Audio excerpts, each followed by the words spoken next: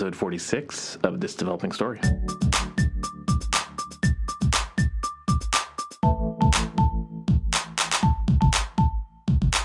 So this week I am working still on React, obviously. I'm going to be on this project for a while. But I am actually open sourcing my messaging app. It's going to be, if you want to check it out, the code per se. The app itself, you can't use unless you have a Block login. And right now I only have it open up to admins and mentors, so actually using the app you can't use, but you can see the login screen. And so if you go to github.com/block/messenger, I am putting it out there for mentors to use first, so just internally, so I can get some feedback on like maybe feature requests and what have you. And until I get a little more confident in the actual product as a whole, I'll open up to students. But I do have plans to roll that into a fake API. So just like a generic messaging client to be able to show the app itself. So that way you don't have to actually need a Block login to see the code and see it work. I'll put that back on my personal repos and show that off. But for now, I've moved the actual production ready code to Block because I feel like it would live better over there. So yeah, it'll be my first internally open source project here at Block. So we'll see how that goes. Also working on a bit of Go, basically just doing the computer science program for the Block's SCT track. And using Go, I found that I'm pretty confident in Go now at this point. I know where to Google. I know how to look up to do things. And I built a small tool called Creep in Go. If you go to bdougie/creep, you can see my code. Again, that's also Block specific, but I'm actually looking to make that less Block specific. But for now, I just needed something so I could actually pick people to review my code on Fabricator, which is like the Jira, but built by ex-Facebook engineers or current Facebook engineers. Yeah, some people built it and we use it. So yeah, there's that. And yeah, so this week's interview is Kevin Burke. Kevin Burke is a senior software engineer at Ship. He's been in the industry for quite a few years now, and we actually talk about some pretty interesting things. This is a box of information. As the conversation unfolds itself, I continue to find out more and more interesting things about Kevin. Kevin used to work at Google for a short amount of time. He also did computer science as a minor, as an afterthought. So he already got his entire degree, most of his degree, and then decided that he should focus some efforts in computer science before he graduated, and got a job marketing, and then eventually finagled himself into software engineering. So I was pretty interested with Kevin's story, so I hope you guys find this as interesting as I did. But without further ado, here's Kevin.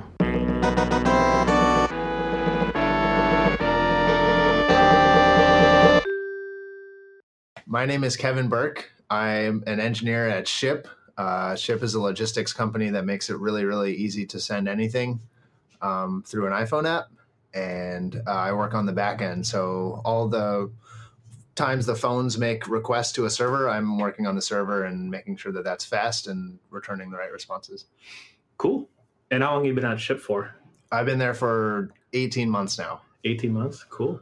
Very cool. So I start with talk to people and how they got into developing. And just last week, I talked to a Slack employee who just started Slack like 6 weeks prior, and she's very new to programming. But you're a unique case where I don't have many people who have as much experience on the podcast yet. So how did you get into programming as a whole in general? Yeah. So I started in college. I took a Java class. Just basically, we had this environment called Dr. Java. I had no idea how to use Java C or the command line or Eclipse or anything like that. But you basically just edit files and hit like run, or what I would do is just paste stuff in this little REPL that they had for Java. They had a REPL for Java. Okay. And then that would run things, and then you get output from that and do that. But that was how I got started. Pretty much from there for the next like 3 years, that was all I knew how to do. Really, just from these two classes that I took. Oh, really? Did you have a CS degree then? I was a CS minor. Okay. I transferred, and it was hard to do all the classes, so I got a minor. But yeah, so took some classes, uh, that wasn't really that helpful for like learning how to like do maybe professional stuff or helpful for getting a job so much. But I also had a website. I had a blog. And I was, I wanted to do stuff like change the header, right? Like, how do I change this theme? How do I change the colors on this? And so that was running WordPress. And so literally like getting started with web development was me like using the editor. They had an editor you could go to in the admin panel. Yeah. And you could click on files and then like tweak the files and then hit save and then like see what would happen when you know. Yeah. So I'd go and find like these like hex colors and I'd go like Control F through the thing and then like change the color and then like refresh and see what changed. And so that's your intro to, I guess, web. Yeah. For sure. Yeah. Cool. Changing that and then figuring out how to do things like copy files via FTP to the server and then like reload from there and that sort of stuff. So based on your nomenclature, was this like mid 2000s? This was 2008. 2008. Okay. So 2008. Okay. Yeah. And WordPress, that makes sense. So sorry, in that timeline. Yeah, I was a junior in college, really. Okay. And I didn't know. Before that I was basically coaching basketball every summer. Okay. I did like zero background, and then I got hired as a marketing intern at Atlassian. I mean, I didn't know I could do engineering or anything. That's interesting. So what was your major then? It was economics. I was an economics major who I was just kind of interested in this stuff. Like I do random things like I did. I was interested in coaching basketball. I did the internships. And so I would do things like parse a play-by-play, right? A thing to parse like a play-by-play thing and generate statistics based on that you couldn't get from like a normal box score, right? Like, what was this player's plus minus while they were on the court, right? So you have to keep track of how many points were scored while they're on the court. Wow. And learn a bunch of stuff. It was an utterly garbage program, but you could get cool stuff out of it, right? Cool. And this was in Java? Or this was in Java, yeah. This was like sophomore year, and then junior year, learning how to do like WordPress and the web page. It was all just like, oh, I want to do this thing. How do I do it? And then figuring out how to. Wow, that's really cool. Get that done. And what strikes me, so we met like quite a few months ago because I wrote a blog post on CoffeeScript, and you had commented on it. I think it was was it on Lobsters or was it on Lobsters? Yeah. It was on Lobsters. Yeah. Okay. Yeah. So we chatted previously, so I know you're from the Bay Area, right? Yeah. So you grew up in the area, but you didn't know like that you could do programming as a thing? I had zero idea up until, even after I graduated, I had no idea. And I'll tell this story in a sec too. But yeah, so I did this marketing internship, and what it turned out to be, they totally wanted me to do one thing, but the goal of it was, Atlassian at the time was getting a lot of support queries, and they wanted to sort of figure out how to get fewer support queries without like making support harder to find, right? Yeah. And so a lot of it was like digging into the data. So like my first few days on the job was figuring out, they had this data warehouse. And so I was trying to figure out like what kind of support queries do they get, right? And I had to learn how to write SQL, right? Yeah. So literally, I think I wrote 5 SQL queries, and it took me like 3 days to figure out how to write these queries and like get the data that I wanted to show up to sort of see. And then you break it out and you see, oh, well, a lot of these people are asking about like licensing or like, how do I upgrade, and all this stuff. And for that, they really wanted to talk to the sales team because that's all the customer support team was telling them to do, is go talk to the sales team anyway. So it was like, well, how can we figure out that someone's asking about licensing and get them to the right place faster? But yeah, so that was pretty interesting. I had another sort of quote unquote technical thing there, which was Stack Overflow at the time had this neat, I think they still do. You when you start asking a question, they'll pop up this drop down that says like, oh, here's a bunch of related questions that might answer your question. They don't want duplicates, and they want you to get the answer before you have to wait for someone to answer the question for you. So I built that basically for Atlassian. So when you typed in a question, it would just go and do like a Google custom search. And then try to find relevant results from like Atlassian's existing resources, and then deploy that. So that was pretty cool, right? And this wasn't like engineering. This is just me trying to solve a problem, which is like, how do we get less support queries? And this is as a marketing intern? This is as a marketing intern, which was more about I went to Claremont McKenna, and my boss, the head of marketing, also went to Claremont McKenna. So it was that was a lucky way to get an internship. or not a lucky way, but I don't know, Yeah. fortunate way to get an internship. And so he had some stuff that he wanted to sort of get help with, right? You know, when they wanted to do a new launch, it would get slow because of all these support queries. So he's like, okay, can you try to figure out how to help with this? And so, yeah, I mean, but I never really thought of myself as an engineer all that time. I was just like, oh, here's a cool thing that I can do, you know, to help get this problem solved faster, you know? Yeah. And then I went back to school, did a little bit more work, did a few more engineering classes. I graduated. I didn't have any job offers. I did some engineering interviews, and they didn't go very well. And I had a job offer from Google to do spam fighting. And I didn't want to tell my parents no. I didn't want to tell my parents I turned down Google for nothing, right? Yeah. Like I turned down Google and I have no job prospects lined up because that didn't sound very good. Yeah. So I go to Google and it's literally looking at websites one by one to see if they're spam or not. So not even like super technical at all. Not even super technical at all. Just here's a website, go look at it and see if it's spam or not. And then if it is spam, then apply this penalty to it. And if it isn't spam, then hit OK and keep going. Wow. For a company that's known for their algorithms, I'm surprised that's how they operated as far as like spam. Yeah.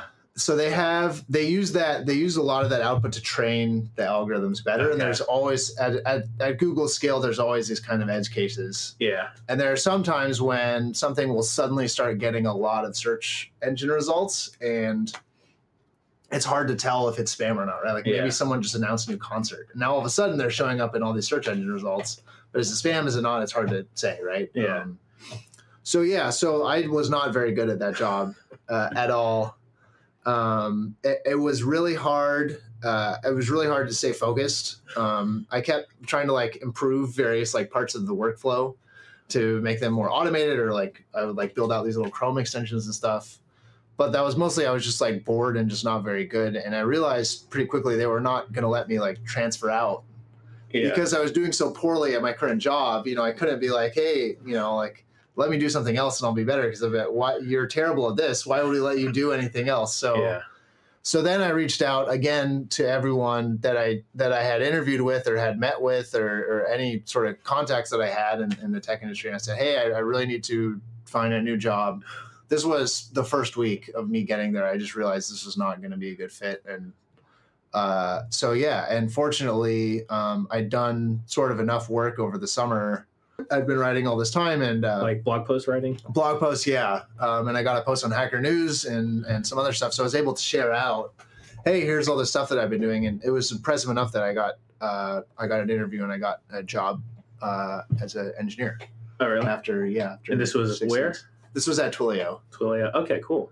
So before we move on, at Google, did you work on a team or did you work with Matt Cutts at all? That is a really funny question. So I met Matt Cutts for 30 minutes. Oh, really? We were maybe like 3 levels below Matt Cutts, but I saw him randomly and I said, hey, I have all these ideas I want to pitch you. Like, it's so funny how much, like, what random things you'll be willing to do when you don't know anything. Like, I was so new to everything that I was just like, hey, I just want to pitch you on these ideas. Like, I was just, I was an idiot. I would never do this now, you know, like.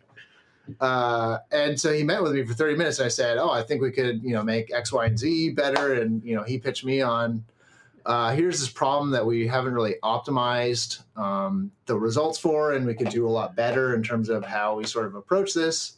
And then ultimately I ended up leaving the company. Wow. But yeah, it was cool. I got to meet him and talk to him and ask him about his experience. But yeah, he's a super amazingly nice guy. Yeah. He's, I know of him from his work, I guess, with doing a very similar job. I guess when he first got there was like filtering out porn. Yeah. From Google. Was it Gmail or was it regular Google? I don't remember. I think it was regular Google. Yeah.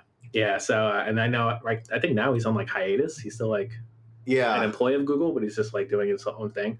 But yeah, I just know of him. But that's pretty cool. Yeah. When he said spam filtering, that's the first person that I thought. Yeah. So there's a bunch of different teams. Some that do really, really, really high level spam fighting, and some that sort of write new algorithms and some that do like, let's remove these 50,000 domains at a time because they're just spammy enough, you know, or like some, you know, like resellers and stuff that just resell to spam companies. Anyway, it's there's a lot of spam and a lot of really, really crappy websites out there.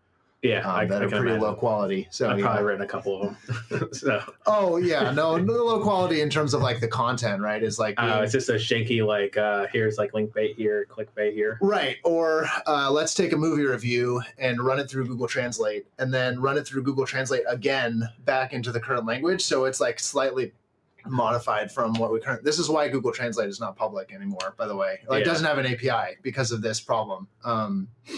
But yeah, so then let's publish that new thing and then try to get search results for it and then run AdWords against it in that sense. Yeah. Right. Wow. So, like that sort of thing. It's like I'm reading this and it kind of sounds like English, but it doesn't, or stuff where people are mixing automatically generated content and actual human generated content. It's just so really depressing to look at and read every day. Wow. But yeah, that was a job, and there are people that do that and they work really hard, and, it's necessary, like they're part of the reason that Google search results are so good. But yeah, that's amazing because so I applied to be an intern at Google because I was prior to actually coding, I was actually getting my MBA. Yeah. So I applied to be an intern, but I didn't do it. So I'm here today and now I'm coding. But yeah. So you had a job that a lot of people probably would strive to get. And you wanted to leave that job to go to Twilio. Yeah. So as your first engineer role, how was that? Yeah. It was really fun. It was really, really good. So I guess for me, some of the things that were nice about that, at least compared with Google, was the commute was much shorter. I lived in San Francisco, so I didn't have to get on a bus for an hour and a half both ways every day. I was doing stuff I like doing, so you're building things, and you're sort of deploying them, and you're learning a lot more about things, and you're helping your company and your career at the same time when you learn new stuff. And I got paid a lot more, which is nice. Engineering salaries are good. Okay. So that was really nice. It was fun. It was really tough going at the beginning because I didn't have really any engineering experience. But I just sold them on I'm going to work really, really hard to learn everything.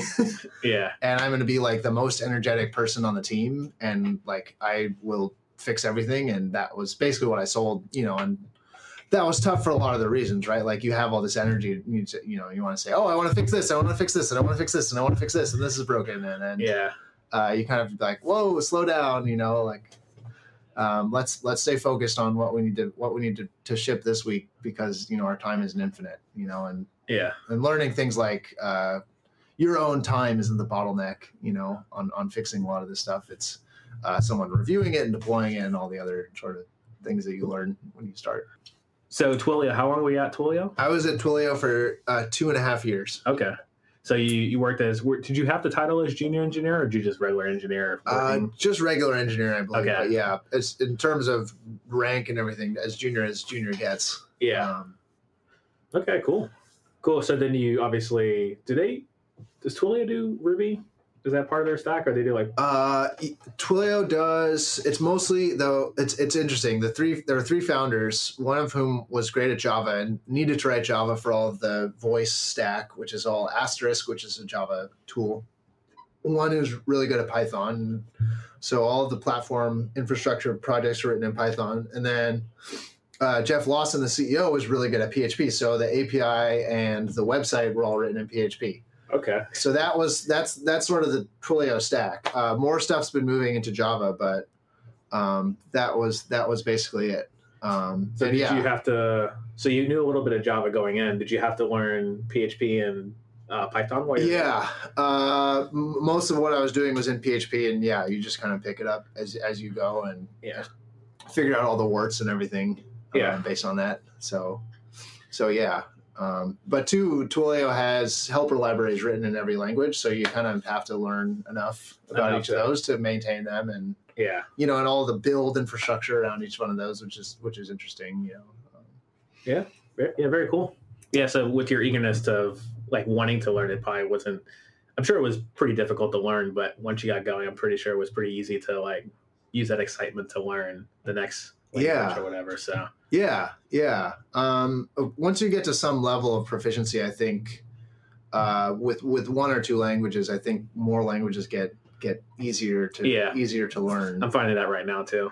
So I'm only like, I've got 2 years of experience as a professional engineer, and I started with like Ruby and strictly Rails. Yeah. My first job, and then picked up JavaScript, and now today it's not in production, but I've written something in Go. Oh, nice. Like a little helper, similar to like the Go tool that you written for the Circle tool that you showed me. Yeah. But there's something super small just for like my benefit and hopefully other people's benefit on the team. Yeah. But that's my newest like language of like interest is Go. Nice. At the moment, so nice. I'm liking that. How about yourself? What do you guys? Sorry, I just drew a blank. What do you guys work on in Circle? So Ship. Yeah. So we. Ship. Yeah. So our API is written in JavaScript. Okay. And so that's on right. Sails, yeah. which is a JavaScript port of Rails. And then we've been writing more Go. I wrote this command line tool in Go, which is neat because the deployment story is really great. You just build a binary and then push that, and then everyone downloads the binary and it's updated. Right? There's no extra files, there's no paths, there's no anything. You just have the binary and you can run it. Oh, interesting. Which is pretty great. And my friends Kyle Conroy and Alan Shreve wrote this tool called Equinox, which makes it really, really easy. You download their tool and they push to their servers and they host it, and then they give you a little code snippet where basically everyone can type, whatever the binary is, update. So for us, it's ship update, and then that will download the latest version and replace the current binary. So then it will print out like updated to the latest version. So it's super, super easy. Anytime I want to deploy new versions of this command line tool, you just tell everyone, hey, type ship update, and then they have it, right? So there's no work to sort of like, hey, go pull this thing and worry about git SSH and everything. Is literally just okay, cool. It's super, super easy and super nice to deal with. That's interesting. Is that also open source? Like, I could take a look at, or is that all internal tooling? The ship tool is pretty closed. Okay. There are parts that are open. We have some like helpers around like Git commands and Circle CI. So we push our tests to Circle CI, and we have a thing that sort of waits for those tests to finish. Yeah. And then prints out like some nice reporter output based on that. And that part's open source, which is nice. But yeah, the rest of it is closed, unfortunately. How big is the team at Ship? It's about 30 people now, 25, 30 engineers. Just engineers? And then maybe, I think, 150 total. So okay, all in SF, or you guys? In SF, and then we have city teams in each of the cities that we're in. So we are in San Francisco, New York, Chicago, and Los Angeles right now. And so each of those cities has a warehouse and a city manager who's responsible for all the drivers and all the warehouse techs and sort of the overall operation of the city. Yeah, very cool. Awesome. So at this point, do you consider yourself as a senior software engineer, or have you? Yeah. Okay. That's so funny. Like I started working as an engineer in 2011. Okay. Late 2011, and it's 2016. So just barely over 4 years. Yeah. But that's just, I guess, what is senior? I guess we could talk about, what it means to be a senior engineer. I guess my idea is like, so I don't consider myself as a senior engineer. I still know enough, but my whole limitation would be, can you build something quickly and have knowledge enough to not get hung up on it? That's very like in the box. Yeah. There's like so many other things, like, can you teach? Can you like explain and mentor and all stuff like that? So like, what's your idea of it? Oh man. Yeah, there's so many different sort of angles and so many different ways to approach this. But yeah, I think what you mentioned around like being able to build something, and move on from it quickly, a lot of it too, like building the right thing, being sort of mature enough and to know that, when it's appropriate to use a new technology versus to stick with what you have, and thinking through how this thing is going to fail before it gets to production.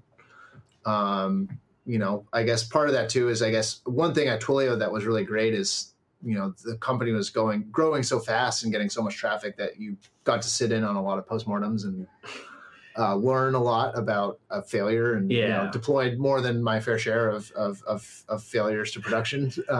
That's pretty valuable. Yeah. Like so you to learn talk about it. Right. So you learn from that in theory, right? Like if you're making mistakes, it's not great, but you should be, I guess I'd put this in the senior bucket too. You should be analyzing those and saying, well, how did I make this mistake, right? Or how did all of the conditions in our environment contribute to me making this mistake and shipping it in front of customers, you know, and then how can we not have that happen again, right? Whether that's I need to like fix my tool so it does better syntax highlighting or whatever, right? Or I need to run better tests, or automated checks before I deploy this thing to production. Yeah. Right?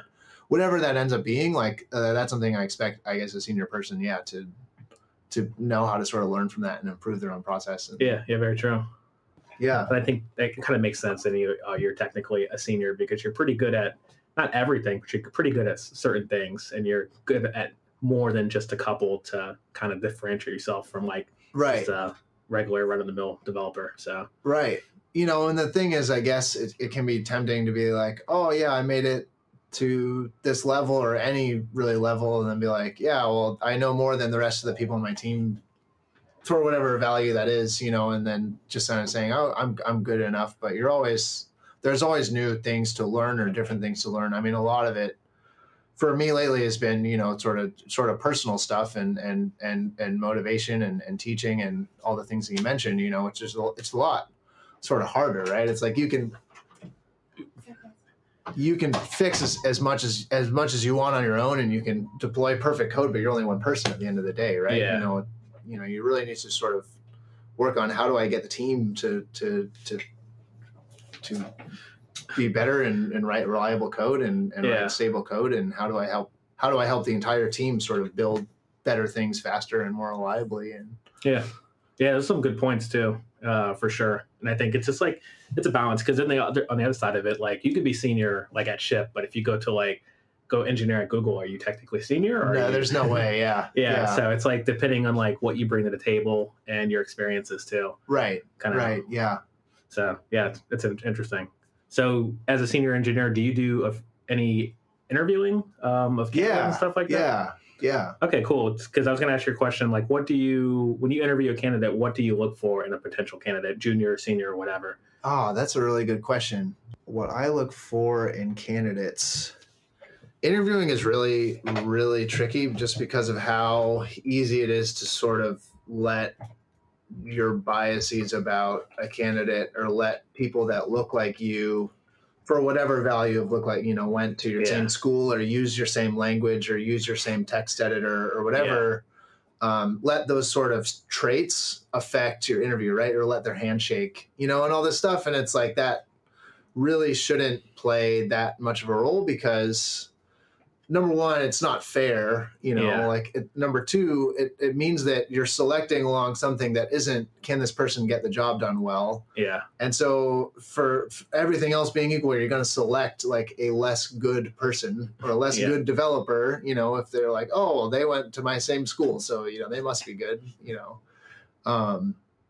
And number three, it's going to be expensive, right? Because if you're filtering for people that live in San Francisco and know JavaScript, you're going to have to pay a lot more than, if you're screening for unknown talent, that might turn out to be really good. There's a guy named Thomas Potacek who writes a lot on Hacker News and other places. And his whole thing is he used to run a security company. And what they would do, they would just issue these sorts of security challenges, right? They'd send people books and they'd send people all this things like, hey, here's this cipher.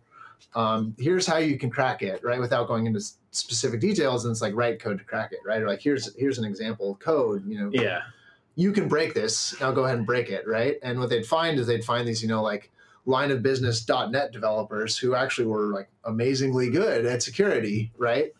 And they just find them basically by giving them challenges and being sort of really objective about just grading the challenges, and that's it. You know? And then pretty much, I'm pretty sure their only filter was just not screening for people not being a jerk. So I'm trying to work more towards that and build a sort of hiring process that's more based on that, just based on giving people challenges. Giving people these sorts of quizzes along things that are relevant to us. Like we do a lot of work with Postgres, right? So can you write something as an example? This is one that I really like is, let's say the iOS team ships a version of the app that accidentally sends duplicate copies of every single request to the API, right? And it's your job to make sure that, for example, people don't get charged twice, right? Like what happens if they send 2 requests, like to charge customer, right, or whatever? Yeah. You don't want to charge that person's credit card twice because that's really bad, right? It's stealing, essentially. Or they want to submit a pickup, right? And we don't want to send 2 or 3 or 4 drivers to go complete that pickup, even if they sent 4 requests to submit the app. So how do you sort of build your app in a way that you can check for those duplicate requests, even if you don't know what else is in flight at the current time? Yeah. So figuring out how to sort of deal with that, right? Like that's a very relevant problem for our business, right? This is something that actually happened. We had to solve it, right? Figuring out that sort of stuff, figuring out, for example, like build tools, right? Like how do you sort of make everyone better by building an easy to use build tool, right? And just sort of going from there, right?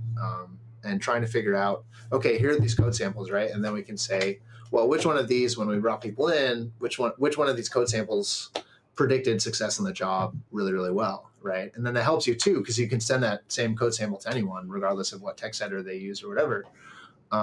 You can send that. You can evaluate the results, and you can compare across all the results because you have code samples and everything. So yeah, so that's something I've been trying to do, I guess, more in terms of interviewing, is line it up much more with what helps our company be successful, and not so much, what particular traits you have. That was a long answer, but I hope it was. No, yeah, it's pretty valuable. It's nice to hear that that you guys do that as a company. As far as interview, or you're aiming to do that at least. Because I actually had a conversation with one of my coworkers about. You mentioned like this handshake, and like he was actually working on a blog post about the secret handshake, and how employers will interview potential employees or interviewees with like these code snippets that use either like some sort of algorithm data structure that's learned in like computer science, which completely like this like if you don't know like the actual nomenclature of like how do you do a binary tree or whatever, just like simple things like that could just be explained like with hey, you have this problem, how do you traverse through this problem, but rather they just throw out this whole like computer science thing. So like, yeah, I'm going the long answer, but yeah, basically he's just talking about the secret handshake and how that they could pick some sort of esoteric problem that has nothing to do with like what their business structure is. Yeah. Like this could be an app that sends, food deliveries or whatever, and they're trying to figure out something that has nothing to do with their problem. Or maybe it doesn't do with their problem, but they didn't give the context like how you explained. It could be different shipments going to the same, or different requests going to the same shipment. To be able to limit that. But he was just talking about that and trying to dissect the interview process and trying to kind of expose the fact that some of these interview questions are more to see like, hey, did you get a CS degree or did you not get a CS degree? Right. Or, do you spend your extra time studying algorithms and making sure you're up to date with them on a regular basis? Or do you like, some of that stuff is valid. I think a lot of it's valid, but I think the way it's approached in interviews, sometimes it isn't. So. Right. So I had that's funny. That brings up an interesting point. I had a terrible interview before I started at Chip at a different company, a large company that you've certainly heard of, and it was just awful. It was fair, right, for some degree of fair. They asked tough questions, and I basically bombed them.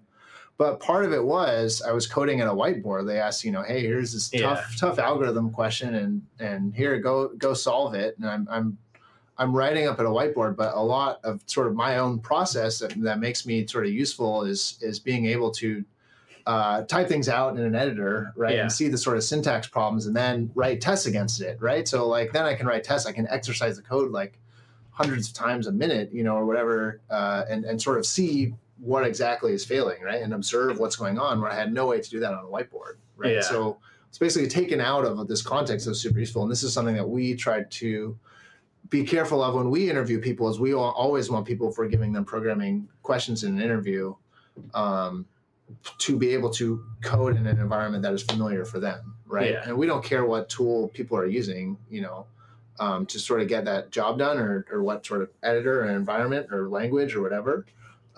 Just be comfortable, right? Just be comfortable and be good at, your sort of workflow. You know? But yeah, that was interesting because it was, you know, and I wouldn't do that again if I was going now. If they asked me to come in and interview, I'd say, well, I bring in my laptop or I'm not doing this, because it was such a waste for them and for me to come in and just do poorly at this whiteboard, you know, versus like, I'm not sure I would have passed if I had my laptop, but I would have done certainly much better. And I would have demonstrated competency to all these interviewers much better than I did. So it's interesting, like approach interviewing. It's very interesting.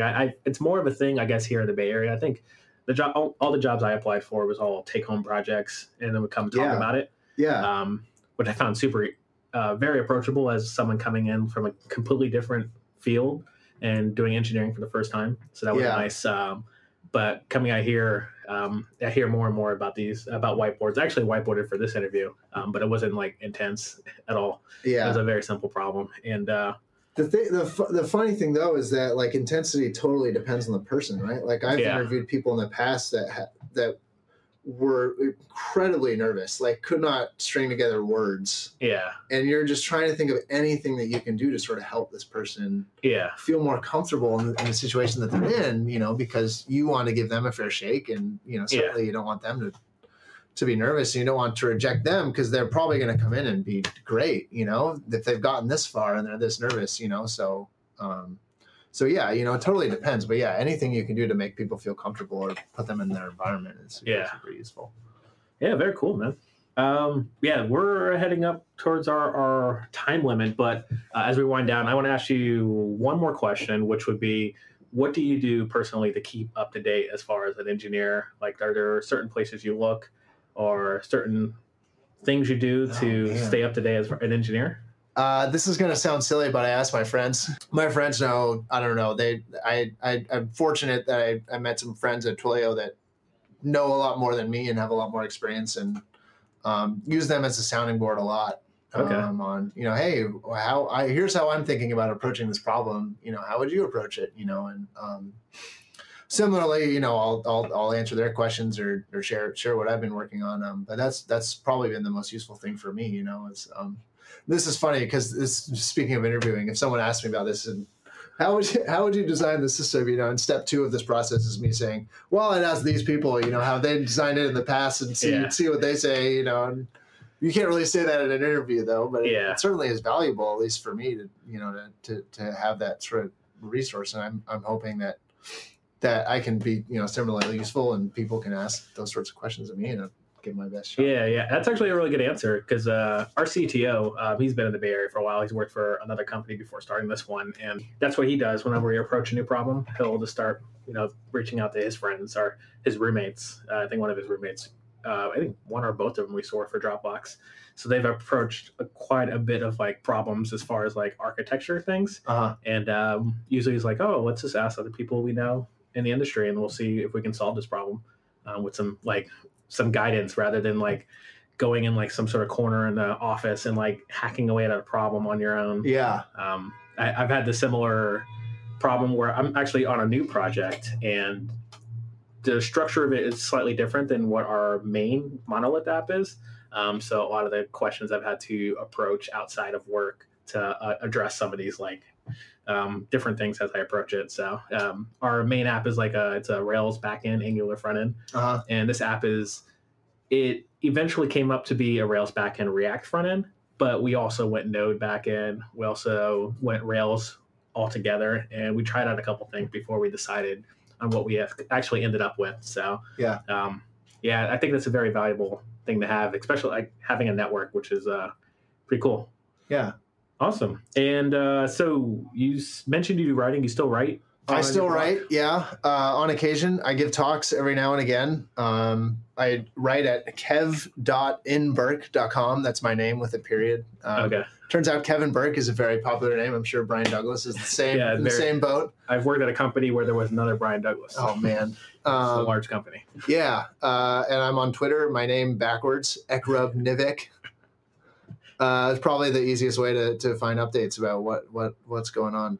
Cool. Yeah. Awesome. I appreciate Kevin you coming in and chatting with me, and best of luck to the rest of your developing story. Thank you. Thank you for having me. I was really glad to come in and have a chance to share it. Cool. So that's Kevin's story. If you guys are interested, definitely follow this guy on Twitter, read his blog, ask him questions. Obviously, he's a wealth of information about programming, web programming, and the technology as a whole. So definitely reach out to him if you have questions. Reach out to me if you have any questions. hello@briandouglas.me. Also, like, review, subscribe, developingstory.link, this Developing Story on iTunes, Stitcher. Tell us how we're doing. It would be great to hear some feedback. All right. Until then, I'll see you next week.